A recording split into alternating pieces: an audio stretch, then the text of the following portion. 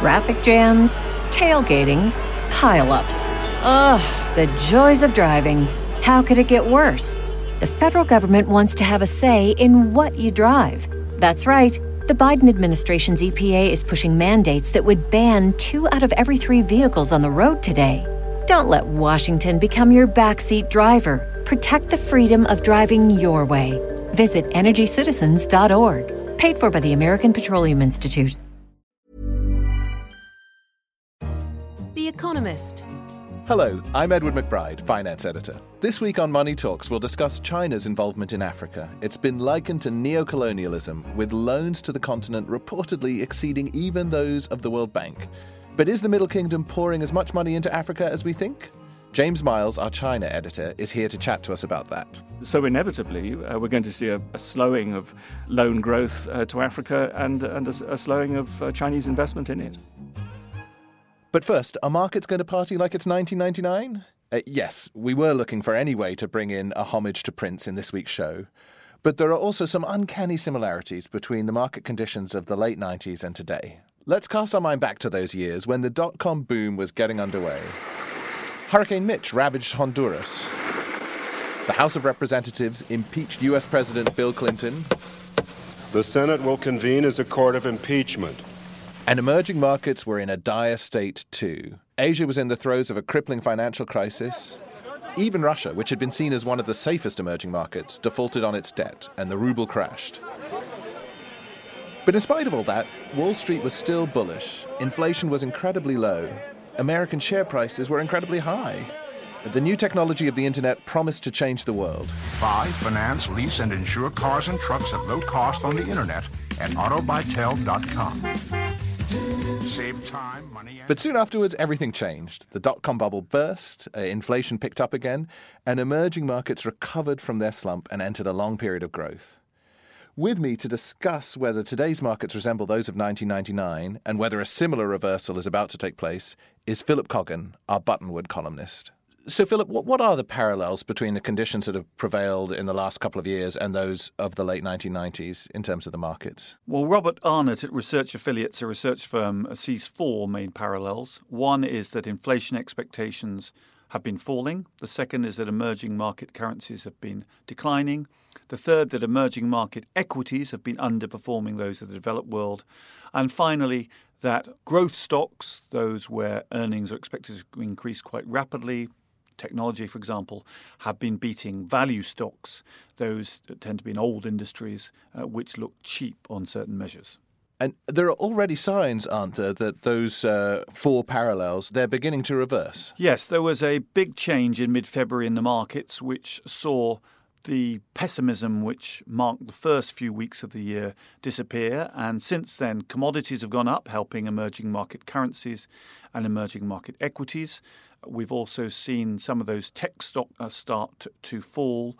And with higher commodity prices, inflation expectations have started to rise again. So the fear of global deflation seems to have diminished. And so if the analogy that Research Affiliates is making with the late 1990s holds, what can we expect? How should things develop? Well, once you moved on from 1999, you had a very good period for emerging market equities that lasted for much of the following decade. And emerging markets tend to do best when they are undervalued relative to global stock markets and when pessimism is most marked about their prospects. And we have seen that period. So if that change occurs, then emerging markets will have a prolonged period of outperformance. And secondly, value stocks tend to do best when they are cheapest relative to growth stocks, when people are too optimistic about the outlook for those high growth companies. And again, if you look at the valuation measures, it's not quite as extreme as it was in 1999, but it's approaching those levels. Right. So if Research Affiliates are right, and it is like 1999, then emerging market stock markets should do very well. The tech stocks that are doing so well at the moment in America should sell off. Inflation should tick up again, commodity prices rise again, and so on. But, of course, the parallels with 1999 aren't perfect, are they? What are some of the reasons why the analogy might not hold? Well, first of all, the global economy in the late 90s was doing very well. The developed world was doing particularly well. The US was at the end of a 5-year rapid boom as the internet was really kicking in. In contrast, the US is barely growing in the first quarter of the year, figures that later this week are likely to reveal.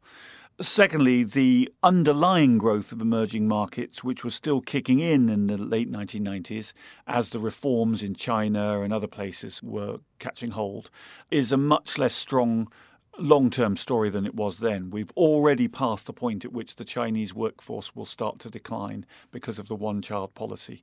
We are already seeing in many emerging markets that governments are interfering too much, and we have seen recessions in both Brazil and Russia, two of the famous BRICS that were seen as driving the market. So I think the outlook for the world is not as positive as it was in late 1999, 2000, which is why the analogy is not exact.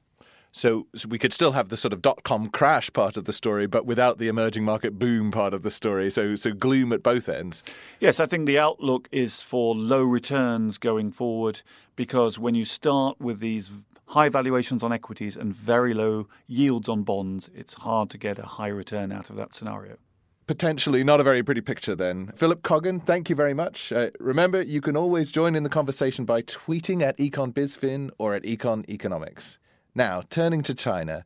With me now to discuss a new report looking at Chinese loans to Africa from the China-Africa Research Initiative, that's part of Johns Hopkins University, is our China editor, James Miles.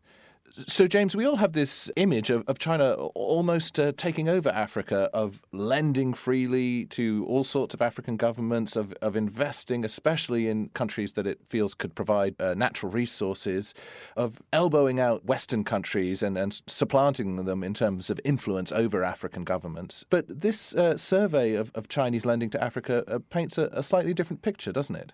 Yes, well, the impression conveyed by the data that the China-Africa Research Initiative compiled is that China has found it far more difficult, in fact, to translate its promises of lending to Africa into reality. They looked at more than 1,200 reports of Chinese loans made to Africa. They found that well over half of them didn't even materialize. The total amount of China's loans between 2000 and 2014 was roughly in the order, they found, of $86.9 billion US. Now, in fact, that's far short of what many others had been reporting. There had been reports even that China had surpassed the World Bank as a lender to Africa. In fact, according to this research, China has been growing steadily as a lender to Africa, but for most years has remained well short of what the World Bank has been lending. Its lending is still growing. It may surpass the World Bank in the years ahead, but it's been nothing like as prominent a lender as many have supposed. And so all these loans that have been announced with great fanfare and then never showed up, what do you think's going on there? Well, it's been a steep learning curve for China. They went in, I think, a few years ago, expecting that once you do a deal with the government, that's all that matters. It's government-to-government business. The projects will be implemented as planned. That's the way it normally works in China, where lending is from the state, very often for state-backed projects.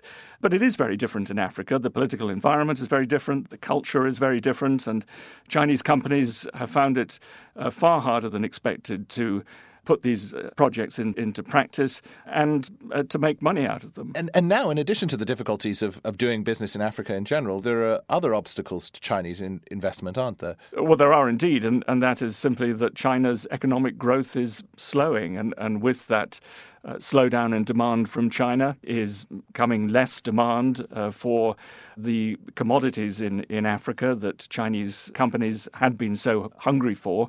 So inevitably, we're going to see a slowing of loan growth to Africa and a slowing of Chinese investment in it. And then anyway, Africa's not the main destination for Chinese investment in the first place, is it? Well, no, there had been something of an impression that China had a big mission when it came to Africa. This was a huge new area of contest with the West when it came to winning over influence. And the impression was that China would use its investment, use its loans to these African countries to, in effect, carve out what one American journalist described as a second continent for China.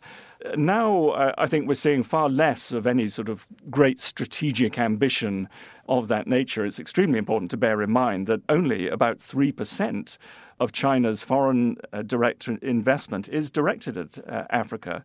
Asia is a far bigger recipient of it. And indeed, China's strategic interests in Asia, I would say, are far greater than they are in Africa. So Africa's not quite the be-all and end-all to China after all. James Miles, thank you very much. That's it for Money Talks this week. If you want to learn more about Chinese lending to Africa or the analogies with 1999, pick up a copy of the forthcoming issue of The Economist or visit our website, economist.com. I'm Edward McBride. Goodbye.